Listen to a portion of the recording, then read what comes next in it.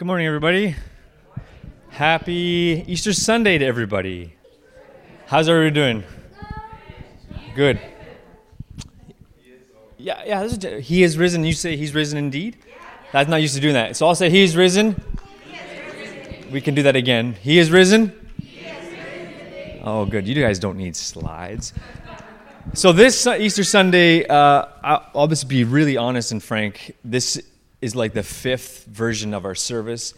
Jen and I have been I think Jen sent the e-blast like 12 o'clock last night because of the constant modifications, because it just nothing was coming together as planned. So Matt was supposed to lead worship, but he's sick. Then we had another plan. Then we had a fill-in emergency worship team, and that fell through. And so it's just exactly, shake your head, eyes rolling. So this is just a different kind of Easter service, and we're just going to make the best of it, because it's not about the band or the songs, whatever. It's about being together as a community, because Jesus has come back to life, and we're celebrating his resurrection this morning. So that's what this is about. So keep that front and center in your mind. A little later, we're going to have some testimonies shared that have been pre-recorded, and we have some opportunity to actually share in-house some of the things some celebratory things that you want to share about what God is doing in your life, or something you want to share, and then we'll open it up to Zoom. So if you're watching on Zoom, or if you're here right now, you can kind of prepare yourself in your hearts and minds to do that a little bit later. So there is no live worship, so we just had our first worship song, and everybody talked right through it. And that was awesome, so it's okay. But feel free, the other songs that come up the board, just sing as normal, and that would be really, really great. And my daughter was just bombing around, showing everybody her drawings, so that's awesome. Yeah, so if you, Christy's supposed to be here. There's some sickness in her family, so she's not here. But there are coloring sheets and coloring pages and markers and stuff. If you want to draw, whatever your age, you can come and grab those at any time. If you want to hang out at the table, you can do that too, no problem. We have some really exciting announcements to start off with. Jen is not here because they are grandparents one more time. And so, yeah, you can clap for that. That's great. I think Jen's on watching. Jen and Bob. And so they welcomed Arthur Sullivan Meldrum, born on Friday, weighing 9 pounds and 15 ounces. And this is the third son for Elizabeth and Spencer. So that's very exciting. So you can wish her and the family and the whole family congratulations whenever you want. That'd be great. And we also have, next week we have a special guest speaker, Sarah DeBach. She's going to be here with us next Sunday, which is really exciting and really fun. And she's going to share some of her testimony and her story, which is really compelling, as I understand it. And then after, we're going to do something that we call Forest Church. Now, you don't know anything about that. But for the last year and a half, Faith and I, actually it's been about 2 years, we just felt drawn to the woods and to kind of find like sacred reflection in the forest, in nature, in the wild. And so for about a year and a half, we've been periodically meeting to go on these kind of sacred hikes. And we pick a spot somewhere in Grey Bruce County, and with another couple friend families, we go out and we just hike. And we thought it'd be really fun to just open that up to Blue Mountain Community Church. So we've picked a spot somewhere close here. We haven't really narrowed it down. The details will follow in the next couple days as to what that will look like. It'll be sometime in the afternoon. It's basically just a walk. Nothing really planned, just community, kind of a sacred time to be together in nature with God, and as He kind of speaks to us. And that'll be really great. So you're welcome to join us. More details will follow about that. How's everybody doing? Wonderful. Who almost cried when they saw the snow on the ground this morning? Yeah. Well, God shines on Meaford. Well, not in Chesley, not in Thornbury. So Meaford is God's gift to the world. But it's going to be like, what's that? Amen. I think this is the first time Mike shouted amen from the back. Good for you. Well, that's great. So we're going to jump right into the story, but I feel uncomfortable doing that right away. So let's just do an old-fashioned greet, COVID safe. What's that? We got a kids corner. So let's say hello to our neighbors around, even though you guys are already talking a lot. Say hello And then when the Kids Corner video pops up, then I'll come back up. So let's do that now. Say hello and happy Easter to you. Who ate my chocolate bar? Actually, I made it. My Lenten fast sweets, I'd made it 40 days without eating chocolate. Thank you. Thank you. And actually, I think I'm going to keep going. I think I'm going to keep fasting chocolate because it's good for you. Boo. Okay, we're going to jump right into this story. And actually, this story, we're going to continue on with the story from Mark because I think it really fits. I think it makes a lot of sense.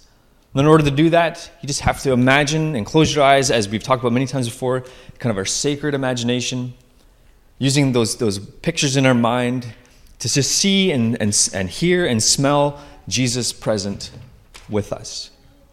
And in order to do that, you have to remember that in Mark's gospel, we're actually at kind of the outskirts of Caesarea Philippi. You have to imagine that it's morning time. And like dawn is just coming up over those cliff edge bluffs, and there's like a pinkish, bluish, beautiful kind of sky that's kind of rising. And everything is very, very quiet except the songbirds. They're still there. They've woken up. They're singing. And the city of Caesarea Philippi is in the distance, and it's quiet. It's slumbering asleep. Everybody is asleep except the disciples. And I can imagine that this is like they're used to these kind of journeys with Jesus. They're used to these trips.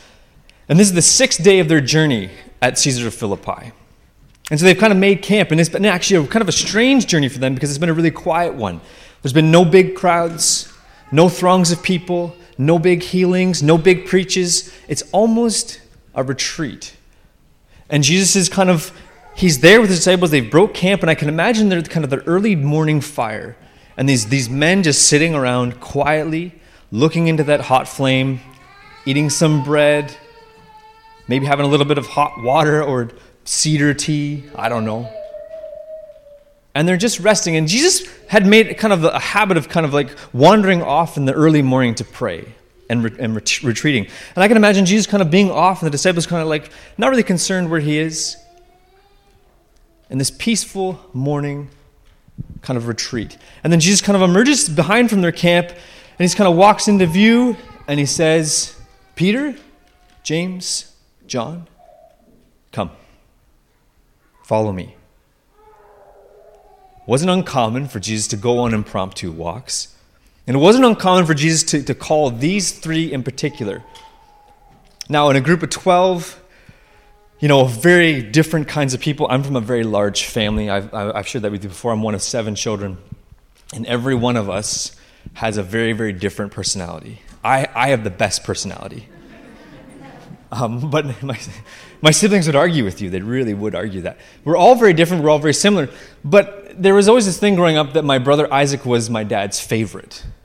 And so we all knew my dad loved us. But Isaac was the favorite. And one Christmas, I actually I found a whole bunch of soccer jerseys because Isaac played soccer. My dad coached Isaac. And so I wrote on the soccer jerseys, Dad's favorite. And I gave them to all of my siblings except Isaac. It's one of the best Christmas gifts I've ever given.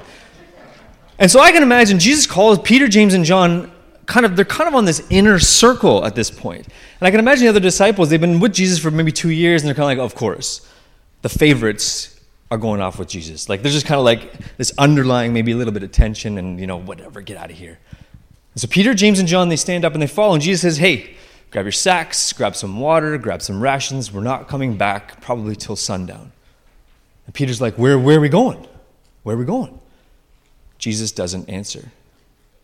They walk out of the camp and they start moving a little bit forward. And Peter's like, Rabbi, where are we headed? Where are we going? And Jesus waits till the others are out of earshot, and he points up to the mountain, Mount Hermon, snow-peaked in the distance. He says, up there. Up there? Yeah, time to go. And so they start moving. They start walking. And the incline is slow and kind of slow and steady. And Jesus, his walk, he's not in a rush, but it's kind of a brisk kind of climb slowly up this bluff to slowly up this mountain.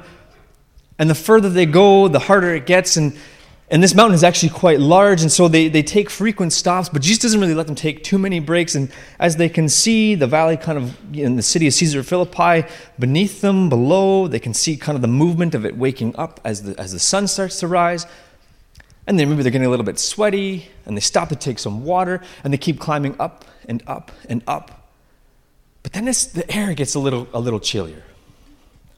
When I can imagine Peter and James and John, Jesus is kind of always in the front, and Peter, James, and John are kind of like whispering to each other back, I didn't come prepared for this.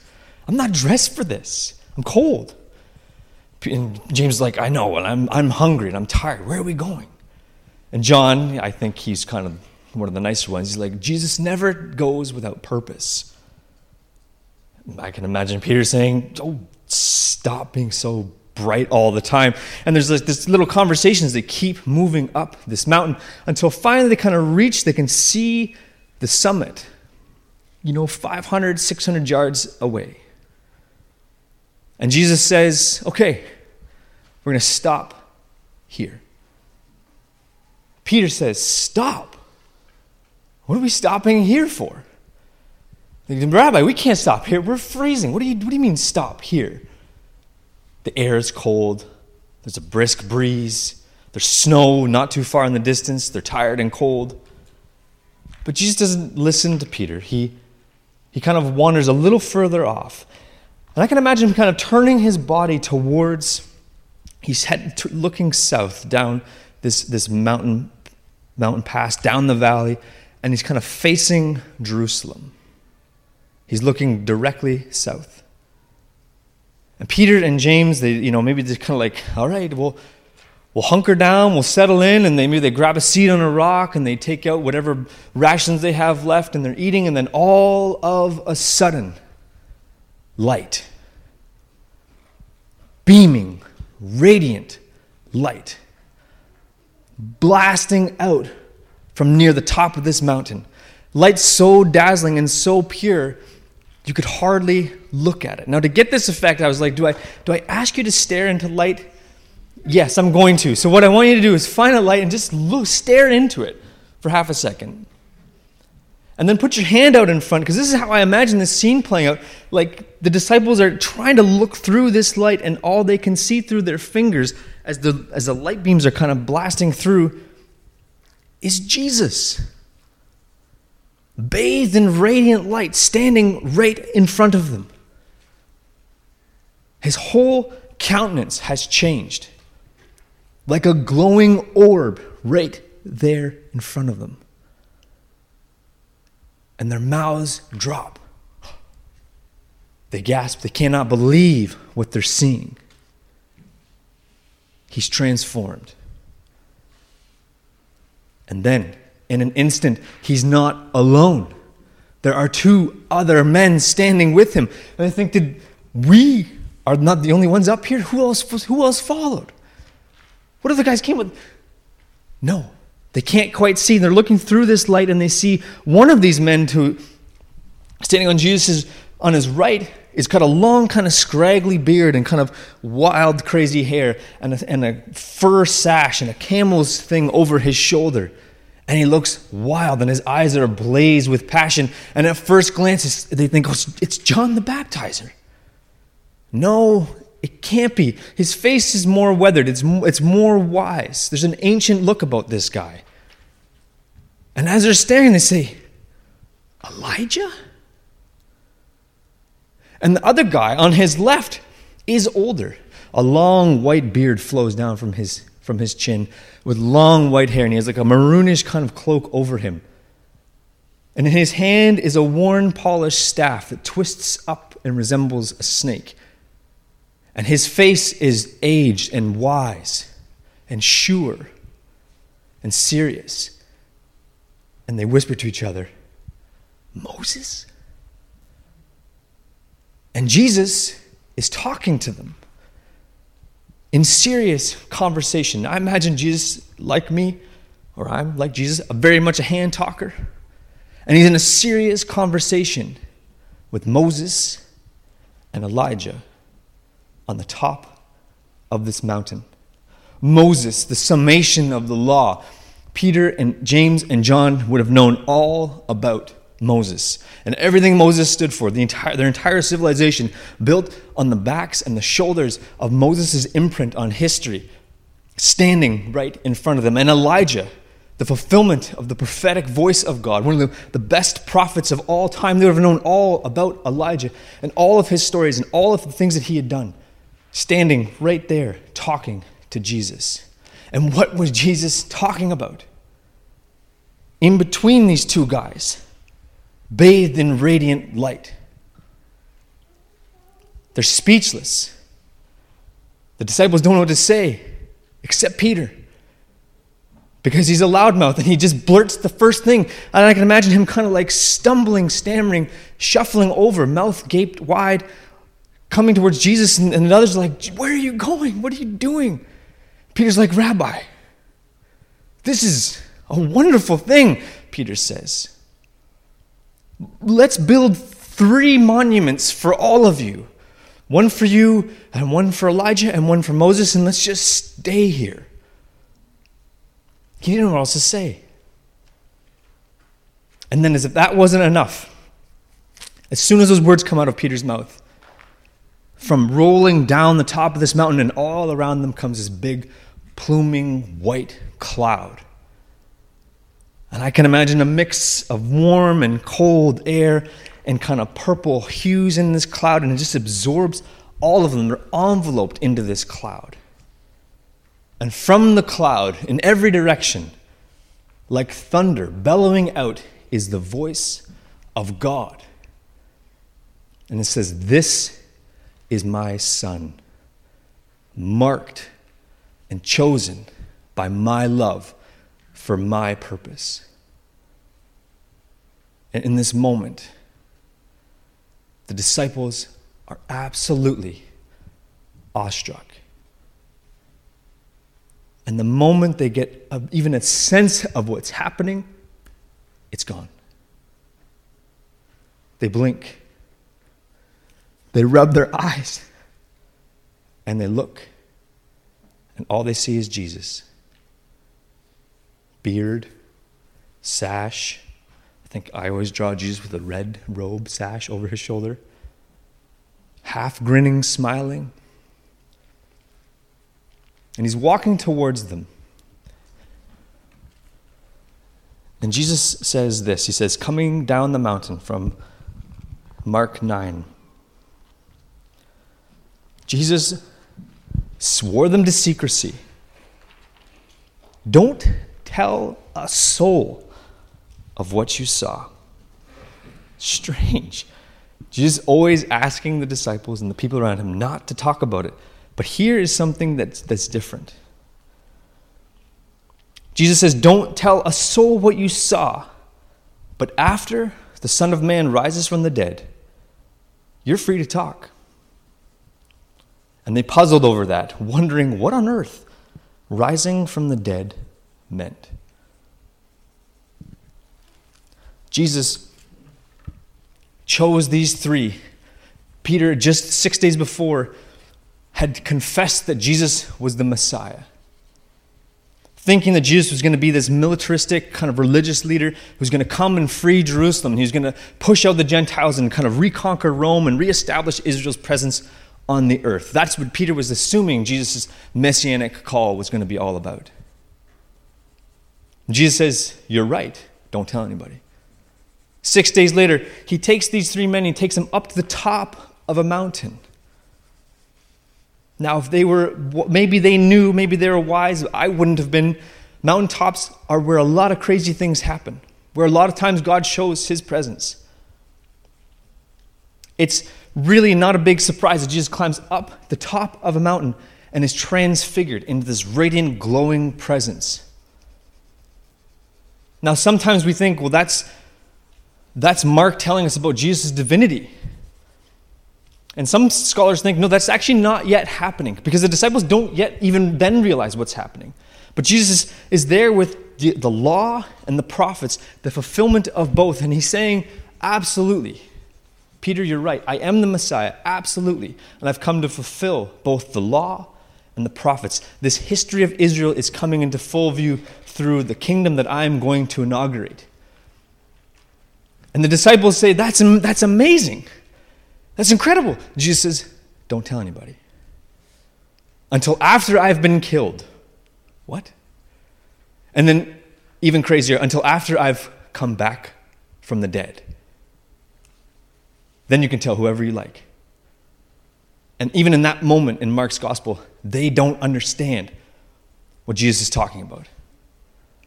One of my favorite scholars, N.T. Wright, says it like this: even way back then, 2,000 years ago, dead people don't come back out of the grave. No one was looking for Jesus to come back out of the grave. So not only is this Messiah, he's going to die, Jesus says, I'm going to die, but then I'm going to come back to life. And when I come back to life, then it will make sense. Then my divinity will make sense to you. Then this calling that I have will make sense to you. And then you can tell whoever you like.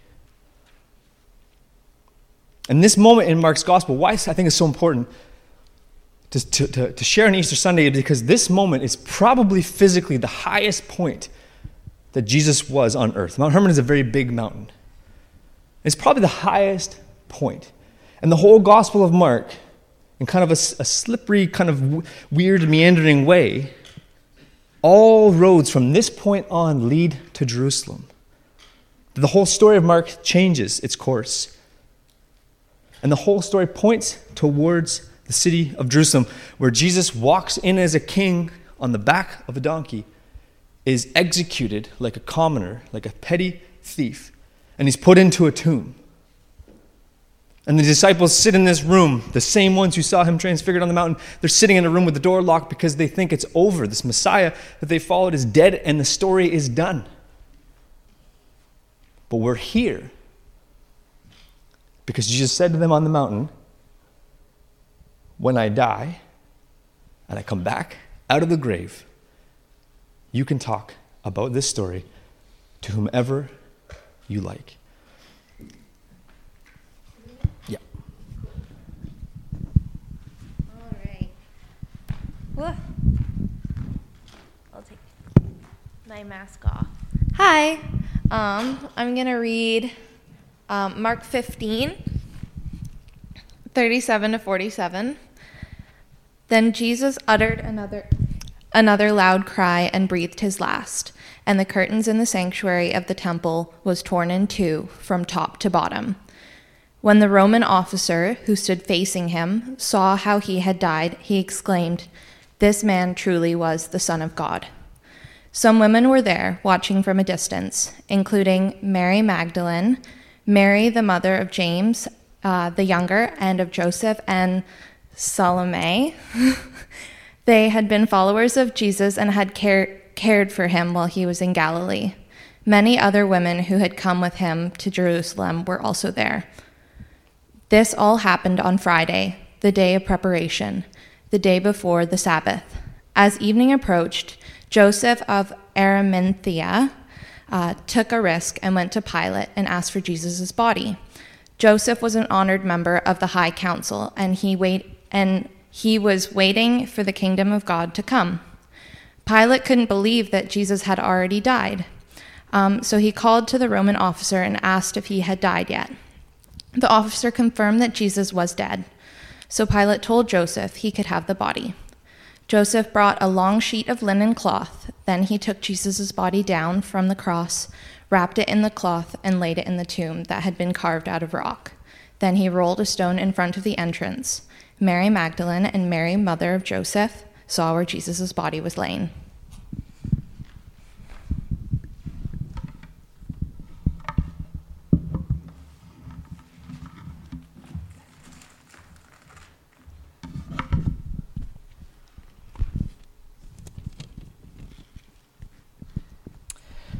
And when the Sabbath was over, Mary and mother of James and Salome brought spices they could embalm him.